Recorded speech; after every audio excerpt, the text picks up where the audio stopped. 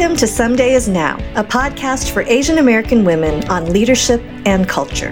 I'm your host, Vivian Mabuni. This podcast has been created to carve out a space for Asian American women to explore and validate living in both Eastern and Western worlds.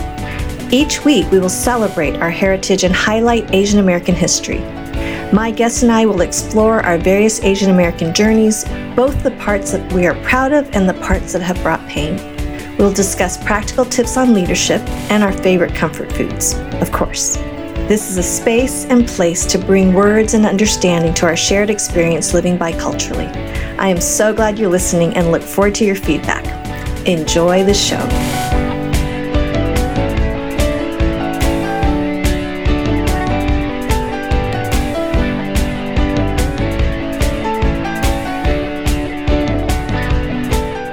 Welcome back to Someday Is Now. This week, I am honored to introduce to you our guest this week, Whitney Yang. She is a Hmong American. And one of the visions for this podcast is that we would interview a wide range of Asian American women. And often we tend to think of Asian American as Chinese, Japanese, or Korean, but there are so many other Asians that are not represented, and the Hmong are among them. I learned about Hmong Americans through my friendship with Whitney back in 2014, and have since met a number of really remarkable men and women, and have been so impressed by the culture, the commitment to family, and just a beautiful, beautiful people group. So the Hmong Americans are newer immigrants to the United States. And this week's Did You Know is the secret war that Whitney refers to is during the Vietnam War in Laos. There was actually American CIA soldiers who went to Laos and secretly recruited the Hmong men and even ultimately kids who were 11 and 12 years old, little boys, to fight as foot soldiers against the communist Viet Cong during the Vietnam War. And the tragic outcome of this was that the U.S. lost and that there was no exit strategy. And so the Hmong were ultimately left to fend for themselves and were captured and cruelly punished for helping the Americans. So fast forward then in the mid to late 70s, there was a large immigration of Hmongs from Laos and Thailand to the United States. So that was a secret war, and even to this day, the U.S. does not recognize the Hmong soldiers who helped the Americans in the war as war veterans here in the U.S.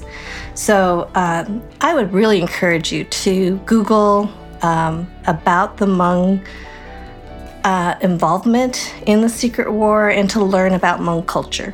I think there was just so many encouraging parts of Whitney and I's conversation, and truly she's just such a delightful woman and such a great example of the struggle of East and West, and I heard that throughout our conversation. So I'm excited for you to hear our conversation today.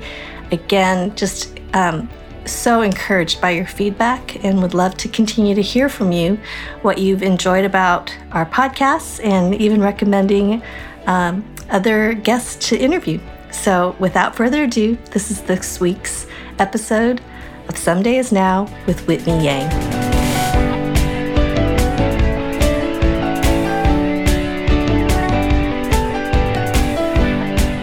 Welcome to Someday Is Now. I am so excited to introduce to you this week's guest, Whitney Yang.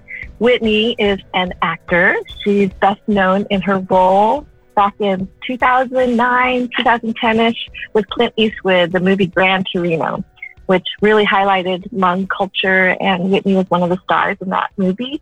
She's also been briefly in the Batman Superman movie back in 2014.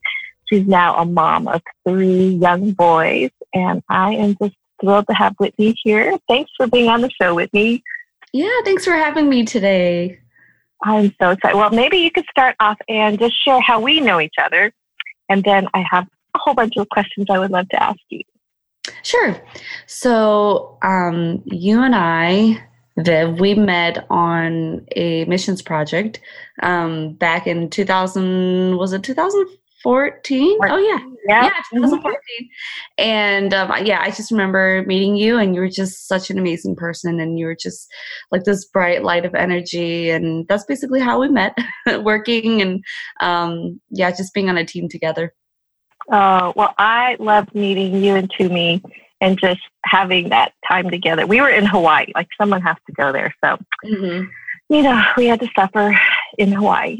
Actually, in the dorms, and it still is one of my favorite summers when I think about it. Like, Karen and I were just driving and talking, and we were kind of reminiscing. We just had celebrated our 28th anniversary. So we were kind of walking down memory lane, and honestly, that summer with 2014 was still one of my favorite summers. So I'm glad you were part of it. It's so fun to be able to now. Well, I would love for our listeners to hear some of your ethnic journey as a Hmong American. Just tell us kind of even some background and history, and just kind of like help us learn. But I would love for you to be able to share like your journey as a Hmong American. Yeah, for sure. So I grew up in, I wouldn't say a very traditional Hmong household. My dad, he was actually married to a white woman first, and that they had kids. And so my dad was actually more Americanized than most of my uncles.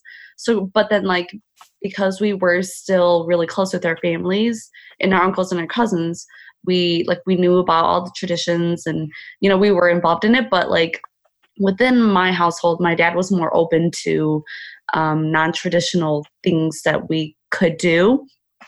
So that's a little bit about that. But growing up, and as we became more Americanized through the years, I guess, I actually was losing some of that. Like I didn't realize until later that I wasn't actually speaking as much Hmong as I used to anymore. And then when I was in high school, I realized, I can't speak it very clearly, or like very, I can't really articulate what I'm trying to say. So that's when I decided, you know what, I need to pick this back up. Like, I don't want to lose this. This is something that is important to me. So in my journey, going from being very accustomed and used to my whole culture and speaking the language and all the traditions, and then getting older and then becoming more Americanized and losing some of that, and wanting to pick it back up. But then now being married and living with my in-laws, because that's something that, for me being a daughter-in-law, living with my in-laws for some time is something that's valued for my husband's family, right? So, and especially with my husband being the youngest son in the family, it was kind of expected that he and I would live with them forever. So we did live with them for the first 5 years of our marriage, but living with them has actually forced me to have to speak the language even more, and to be, because they're more traditional, even though they're not like shaman traditional, they're, I guess you could say, Christian traditional. So they don't necessarily follow the religion, the original religion for Hmong people, but then they still know all the rules, they still know all the customs and traditions. And so they still value things like, having the daughter-in-law cook, dinner, and so things like that, where like all the skills I learned and grew up with, like I still had to use those things, and so I actually would say that at this point in my life, I'm actually even more familiar with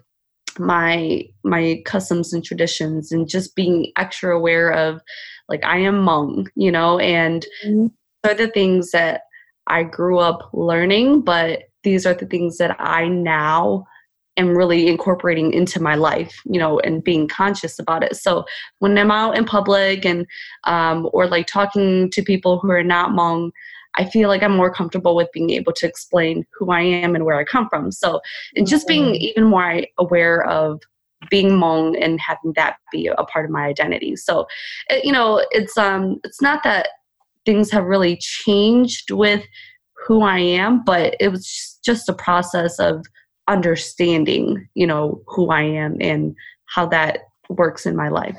So that's just a quick summary. Well, not quick, I would say, but a summary of my journey.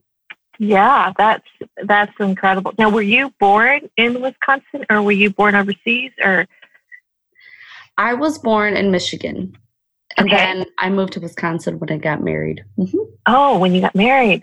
Yep. So when you're, so what about your parents? Like, where were they born? And give me some background of just Hmong, like just the history of the Hmong people. Yeah, my parents were not born here. So they were actually born in Laos. And then what happened was, during the time of the Secret War with America, and I'm not sure if you're familiar with that, Viv, but, the Hmong people actually helped with the Secret War. And so they were actually, and my father-in-law, he has such an amazing story about like what he was doing during the time, because he actually helped lead a lot of the Hmong people and they like had to go fight, and he has a great story. But so basically the Hmong people were involved in that war a lot. And then what happened was the U.S. lost. And because the U.S. had asked the Hmong people to help with the war, I guess they felt like a need to help them, because Hmong people were really poor and they were kind of just, for one, they were familiar with the area. They knew the ways through like the jungle areas and the woods. And so that's one of the reasons why the U.S. had asked Hmong people to help, because they were more familiar with it. But after all of that happened and they ended up losing the war, the U.S. actually helped bring the Hmong people in as a way of thanking them, you could say. Or I should say us. 70s? Yeah, this was around that time. Well, because even after the war, like there were still, Hmong people running around and dealing with like the aftermath of that too. So yeah, this was way back. Yep. And my dad actually came over when he was about 16. He came over to the US. And so and that's probably why he was more Americanized too, because he wasn't like so involved with all that. He had come over a little earlier, but yeah, so the Hmong people came over, and then that's kind of how, like, I guess you would say my generation became the first generation Hmong Americans. And I guess for that term, some people say it would be like the immigrants are first generation, and then some people would say it could be the children who are the, natural born citizens here. So I guess it depends on how you interpret that to be. But sure. Yeah, so that's how the Hmong people came over, and now we're here and trying to live life. Yes. Well, I remember in Hawaii, even just sitting down and talking with you and learning just about the history. And I think you had shared it, you can correct me if I'm wrong, that there are like 6 different last names. Is that correct? Like, there are actually more. Okay. I know for sure there are like 18.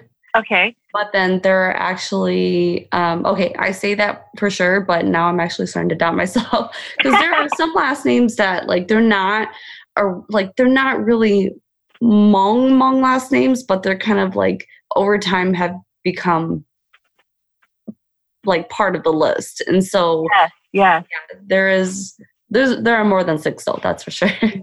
Okay, good. Well, I remember just like kind of like Armenian last names, like if you have a IAN at the end of a last name, chances are people are Armenian. And so when I hear like the last name Her, Her, then I think, okay, that's Hmong. That's Yang, like you're Whitney Yang, and that's a Hmong last name. But that was also my maiden name, so it was like kind of learning all of that. So I just love I think I just loved learning about your culture and just some of the traditions. I think about some of the photos I've seen over the years, with the traditional dress, and it's so beautiful. And I also remember, I think it was just like, well, what I've experienced thus far with my friends who are Hmong, is that there's a very tight community, and it's almost like everyone knows everyone, and somehow they're just a couple degrees separated, in terms of the relationship. And then once you are kind of invited into the circle, then you're kind of part of the family too. And I experienced that in Chicago. It was like I was speaking at a conference for students who had graduated who were going to be spending a year overseas doing some kind of a mission. And so there was a group that were going to Asia, but there was one of the gals on the team who's Hmong. And she had an uncle, quote unquote. So I don't even know if it was a blood relative uncle, but everyone's auntie and uncle in Asian culture, right?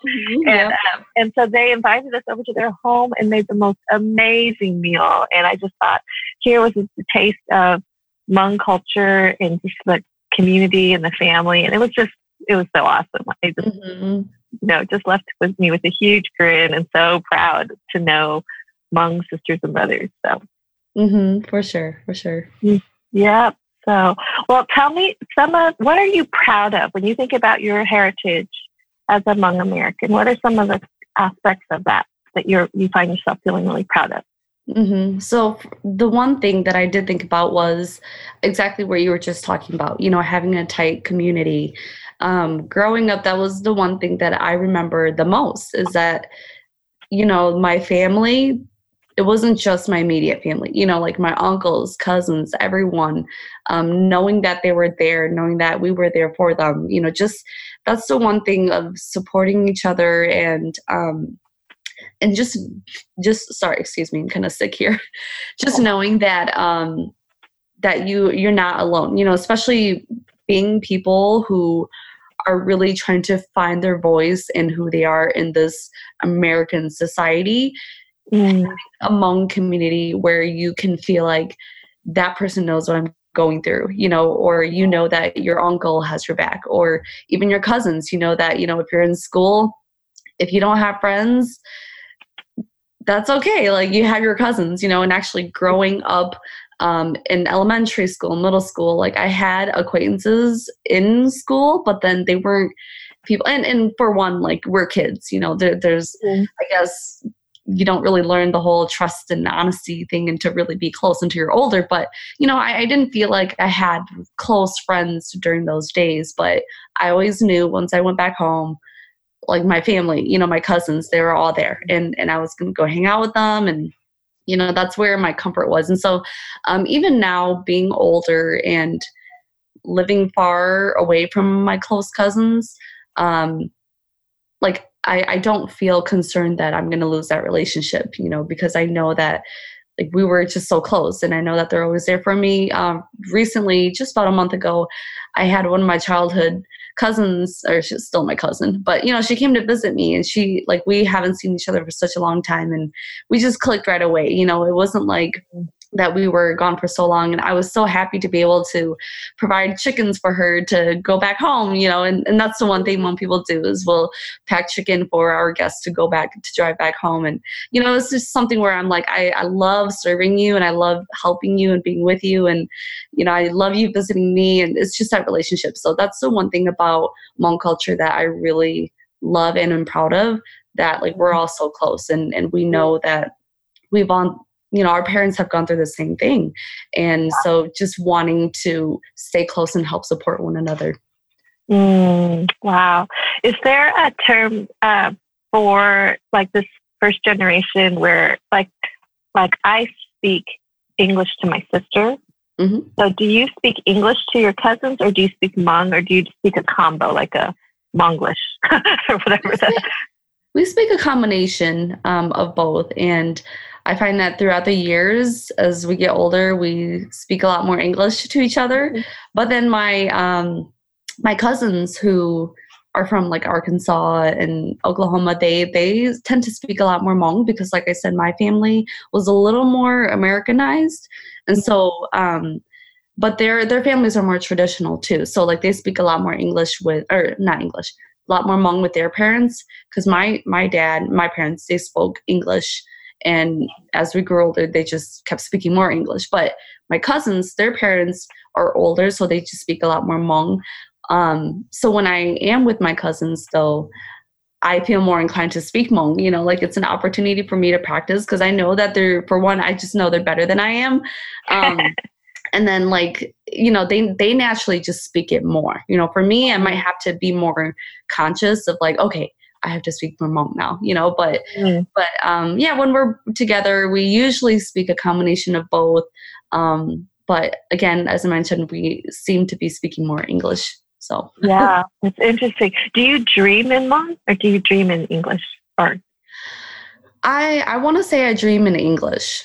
Even when I dream about my parents, I want to say I speak English and they speak English too. Yeah, that's so fascinating. It's like I think for me, I realize that when I wake up in the morning and my eyes open and I see the clock, my first thought is in Chinese for some reason. I don't know why. Then the rest of the time, but because I dream in English and my deepest words that I can find to describe emotions or anguish or any of those things, I don't have enough vocabulary in Chinese to find those words. So I probably have maybe a kindergarten, first grade working knowledge of the language. So I can't understand a newscast or anything, political things, but I find there's this something with my brain wiring maybe has me in Chinese when I first wake up and I'm kind of coming to. So it's fascinating. Yeah. Well, I'm curious, did you, what was it like growing up? Did you have, were you one of the few Hmong kids in school? Did you experience painful parts of your journey as a Hmong American? Specifically in school or just in general? In general, what would you say are probably some of the more, I guess my question is what were some of the more painful parts of your journey? Okay. I guess, there, not going to lie, there are a lot of painful parts about being a Hmong American, but I want to say the one thing that is, even though it's great, it's also painful is the community, because it's the community, your family that supports you and brings you up. But because we are all people and we all have our own sin, it is within that same community that can really tear you down. Excuse me. So not it didn't happen specifically to me, but I can see within our families, because we're close, at the same time, there are conflicts, it's just like any regular immediate family, within your own immediate family. The community wants to help you and support you, but at the same time, because of conflict and because of the sinful nature that we all do have, like I said, they can tear you down, or there can be misunderstandings or miscommunication. And then you can actually start to realize that, your family perhaps is not always there for you, and so it's really an interesting conundrum because and I'm sure a lot of people experience that too. It's their family that they're closest with, but then it's also their family where that's the spot that hurts the most, So I would say, and not just within my community, my specific uncles and cousins and people that I grew up with, but just the Hmong community in general. It can be the community that discourages daughter-in-laws to go and, pursue a career or something, and I'm being more specific about not talking about pursuing a career and becoming a doctor, but, careers like being singers or being actresses or, things like that. It could be your very own community that the traditions and the customs don't support that because there's a specific view about being a woman in the house and expecting to stay in that role. So, it's kind of a contrasting conflict within the community of what we value and what we don't value. And we want to help you in this area, but we don't want to help you in that area, and so that's one of the things that I am proud of, but at the same time that's where it hurts. Yeah. So how do you navigate that? Because, pre-married, you had this, growing career, doing acting, okay, quick aside, do you feel like the the way that Hmong community was portrayed in the movie Gran Torino, was that pretty accurate, or was that Hollywood?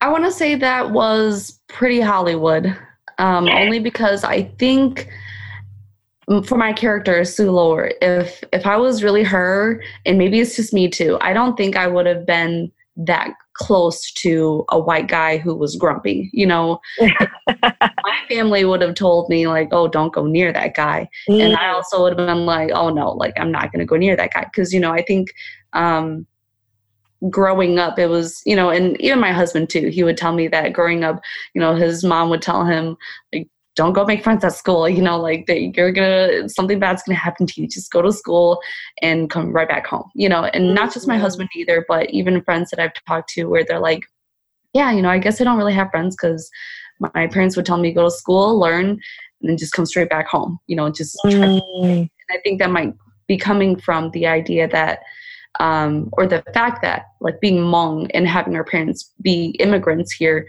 they were very unsure of things, and so they just were extra safe. And so yeah, that's what I would say. It was very Hollywood because I don't think those Hmong characters would have really acted that way towards a white man who seemed to be racist, and he was racist, I guess you could say, in the beginning. And so pretty Hollywood. And also things like specific things they did in the movie with, like, there was a ritual that was going on in the movie. I would say that was done wrong, and I've never seen it done that way. So I would say that's not how you do it, but maybe there are people who do it that way. I don't know. Right. Well, I think it's so interesting because I always, kind of run back to perception is reality.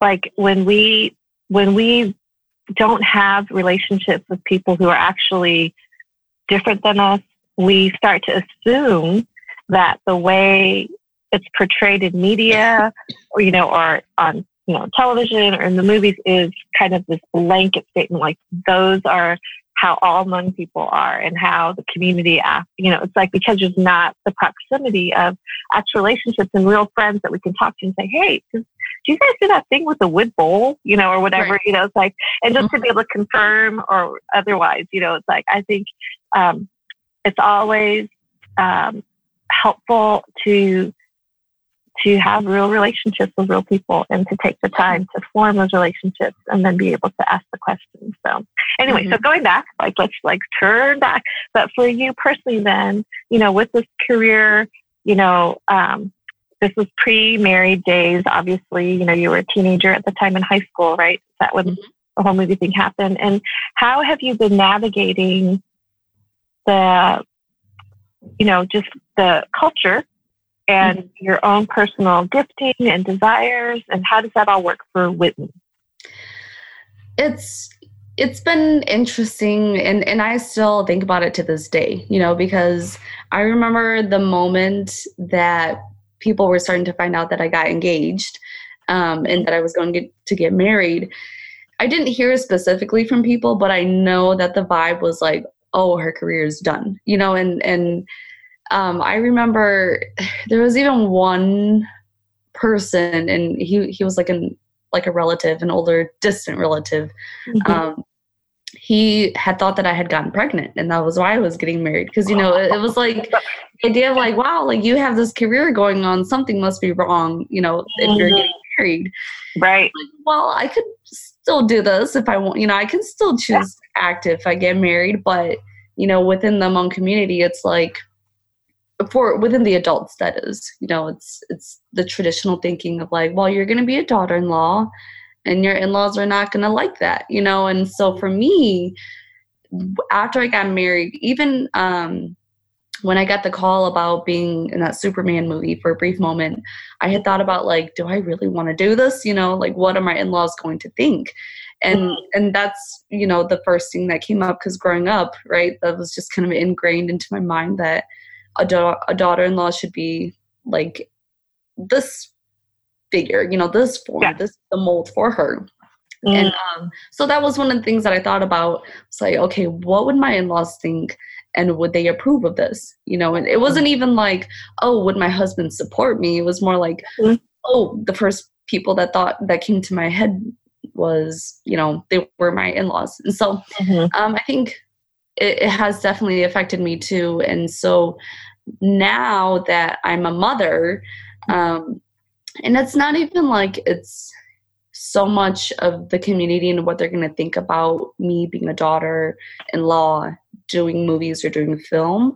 It's more like, well, now that I'm a mother, I think I just want to be with my kids, and I think also like not just the mold of being a perfect daughter-in-law, but the mold of being that perfect mom is in my head too, would a perfect mom, or not even perfect, but would a good mom go and do movies, for like long periods at a time, what kind of mom would leave their child back behind and go pursue her dream. And so, it's just both the culture that I come from and also my current status as a mother.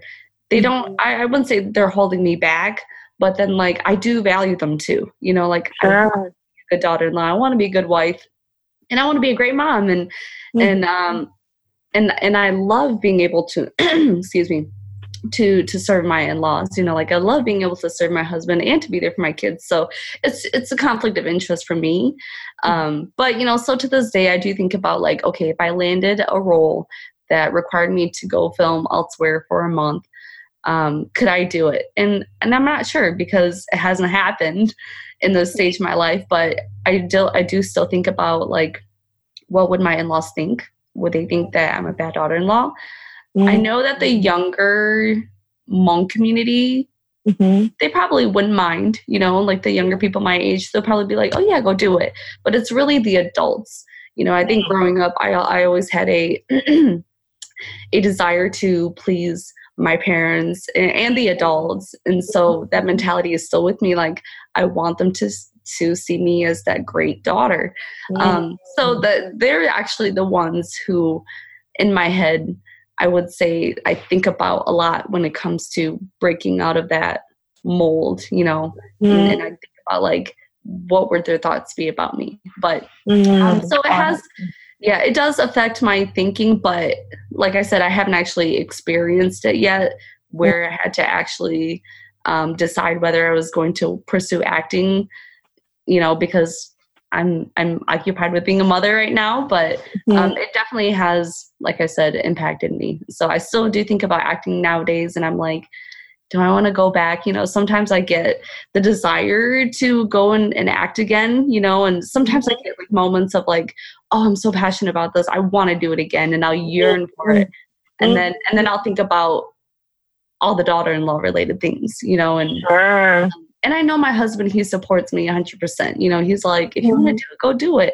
But again, it's the older people in the community who has really ingrained that thought into my mind. They're the ones who I'm like, okay, well, when I come across this conflict, or if I do come across a need to make a decision about going back to film, they're the ones who I'm going to have to go through first. But that I feel like that totally captures the tension that I think Asian Americans live in, being in an Eastern and Western culture simultaneously, because Western culture is very individualistic, kind of like, I'm getting self-actualized and the top of the pyramid, and and Asian culture is all about who the collective. So the opinion of the previous generation is hugely important.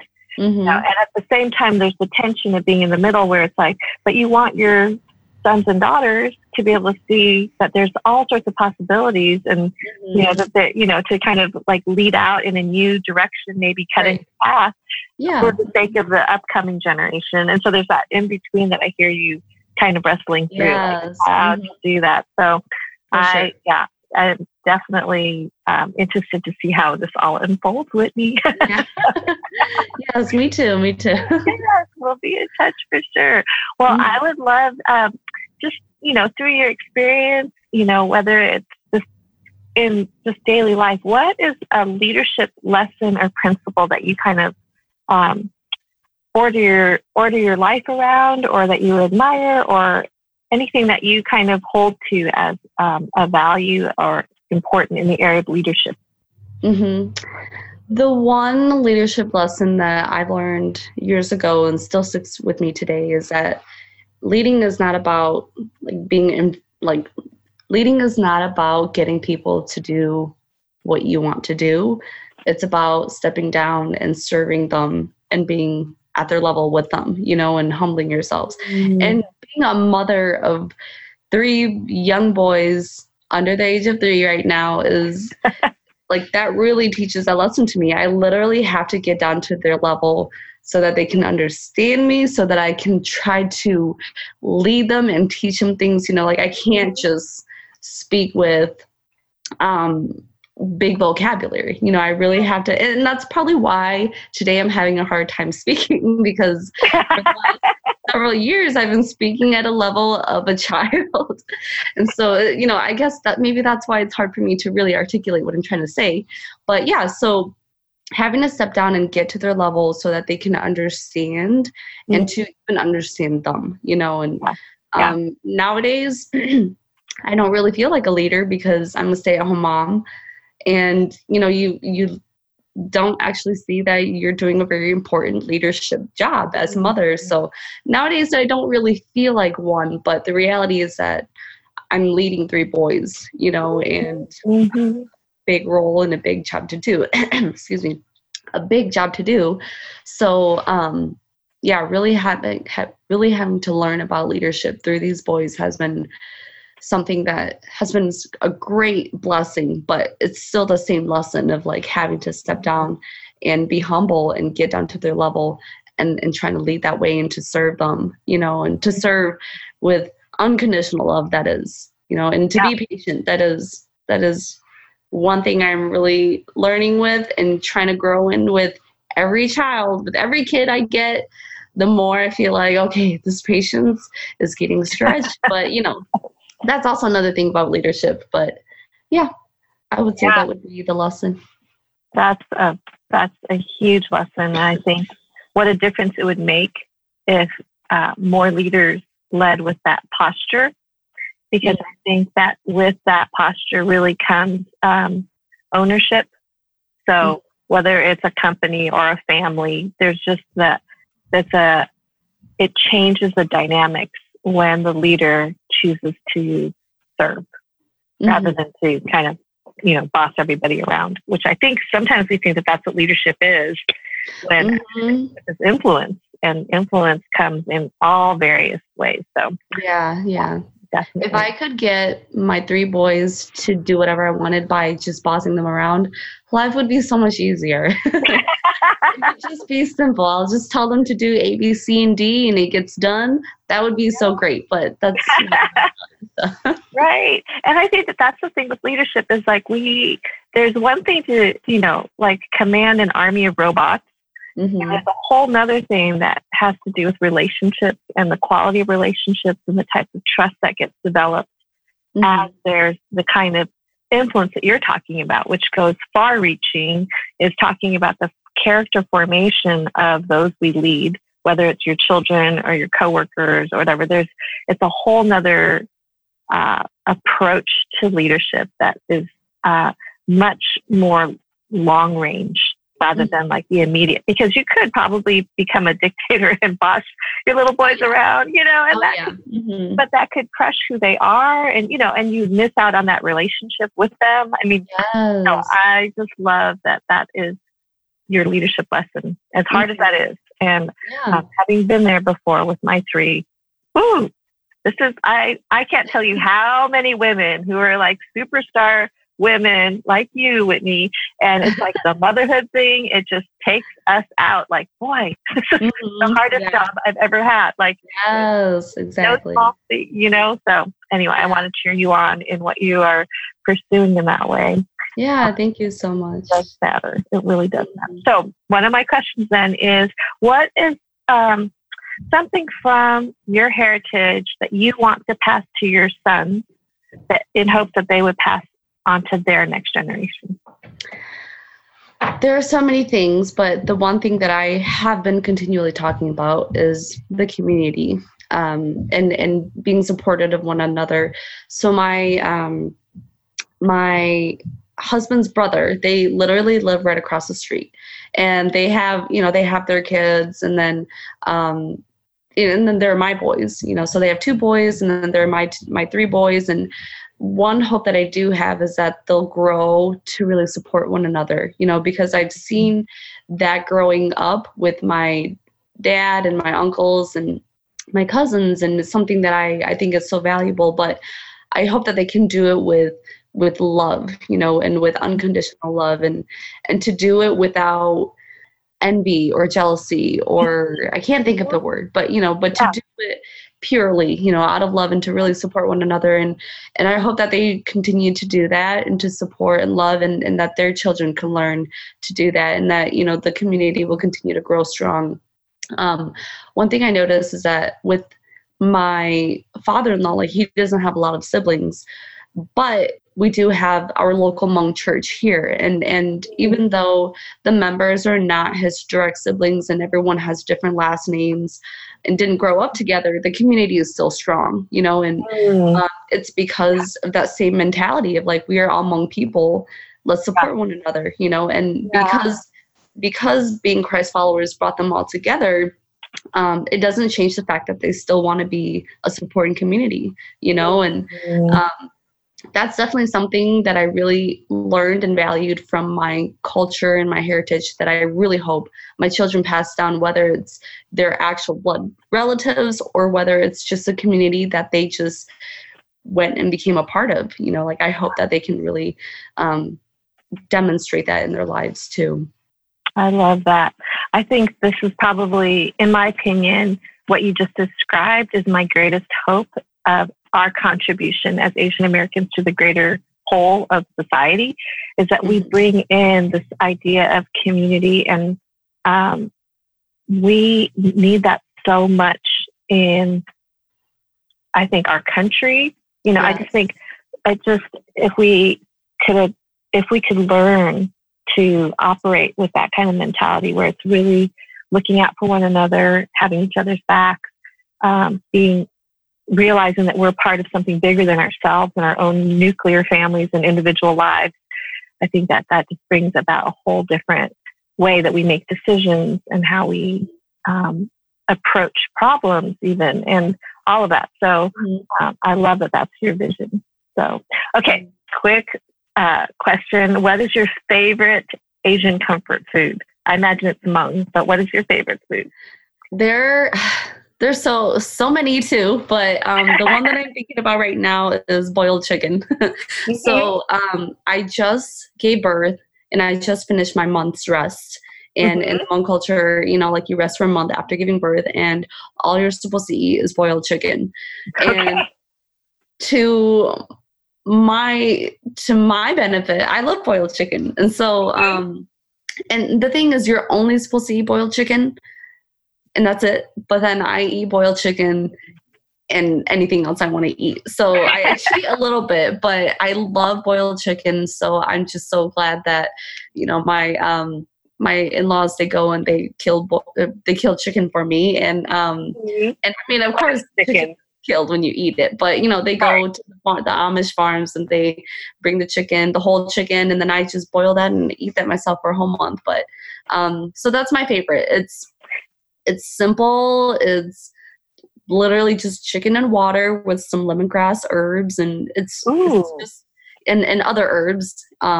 And it's just so tasty. I mean, you have to get the good chicken. You have to get tender chicken.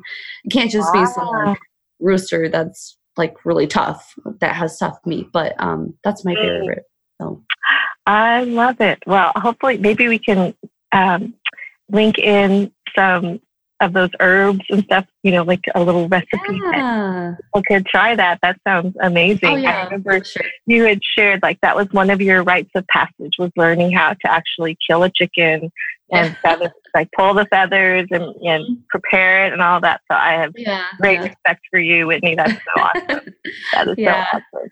So, after talking about that on project with some of our project teammates, I actually came back home that summer and killed a lot of chicken. I actually wanted to take a picture of me killing chicken and post it in the group, but I thought, okay, people might freak out, so let's not do this. but I considered it. Well, I can only imagine how much more flavor comes from a fresh chicken versus the grocery store kind of like a tomato. Like if you grow your own tomato in the yard, it just has so much more robust flavor than a grocery store. You know, yeah, for sure. I imagine the same thing with the chicken thing. And yes, the whole month rest, they do that in Chinese culture as well. And I think they do that in Korean culture as well too. So it's do they? Oh, yeah. So are you allowed to wash your hair? I'm allowed to. You're not supposed to in Chinese culture, so. Yeah, I'm allowed to, but my mother-in-law will tell me like don't touch water, or like specifically cold water. But they'll think that your hands will like start to hurt when you're older, because of touching water or cold water after giving birth. Yeah. Interesting. Yeah. So it's like I'm curious because there's thousands of years of history and, coming from, I don't know where they originate from, but there's some of these, lessons that we can learn, I think, from our heritage that may not make sense in Western culture wise, but Eastern culture, there's, some of these values. So yeah. It's very fascinating. Yay. Well, that is so great. Well, how can people find you? Like, are you on social media? Like, do you have an Instagram handle that people could see your work and photography in particular and things like that? Yeah, I keep my life very private and personal. And I used to have like Twitter and stuff way back when I first, did Gran Torino, but I'm an introvert and I like to have a very quiet life. And so I try to keep that as private as possible. And not only that, but like I don't really, besides Facebook to connect with family, I don't really use Twitter or Instagram or any of that other stuff. I only use it for wedding photography that my sister and I do. But that's about it. Yeah. Well, could you share your wedding photography link in case someone in Wisconsin wanted to hire you to do wedding photography? Because your work is excellent. Really, thank you so much. Thank you. So my handle for wedding photography is Whitney and Messiah Photography. I do it with my sister. So it's just both of our names together. Mm-hmm. That is so great. Well, we'll have those in the show notes. So anyone who's in the central Wisconsin area can come find you to do wedding photography. For sure. Mm-hmm. That is so great. Well, I so appreciate this conversation with you. It's been rich, and I just love your heart and the way that you are living out of who you are and how you've been created and wired, and also really honoring. When I think of you, Whitney, I think of you as a woman who honors her heritage, and instead of completely discounting it, I see you really embracing and wanting to retain and pass along. And I just, it's really refreshing to talk with you about you and your heritage. And so I love it. So thank you for being on the show. Oh, well, thank you. Yeah, thank you so much. Mm-hmm. Thank you for joining us this week on Someday Is Now. If you've liked what you've heard, please take a moment and subscribe to the show so each new episode automatically downloads to your device every week. And thank you for sharing this podcast with your friends. We would love for you to leave a review so others can find out about the show.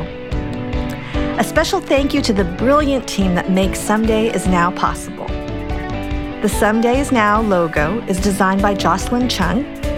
The original music is by Joseph Patrick with Passion Net Productions.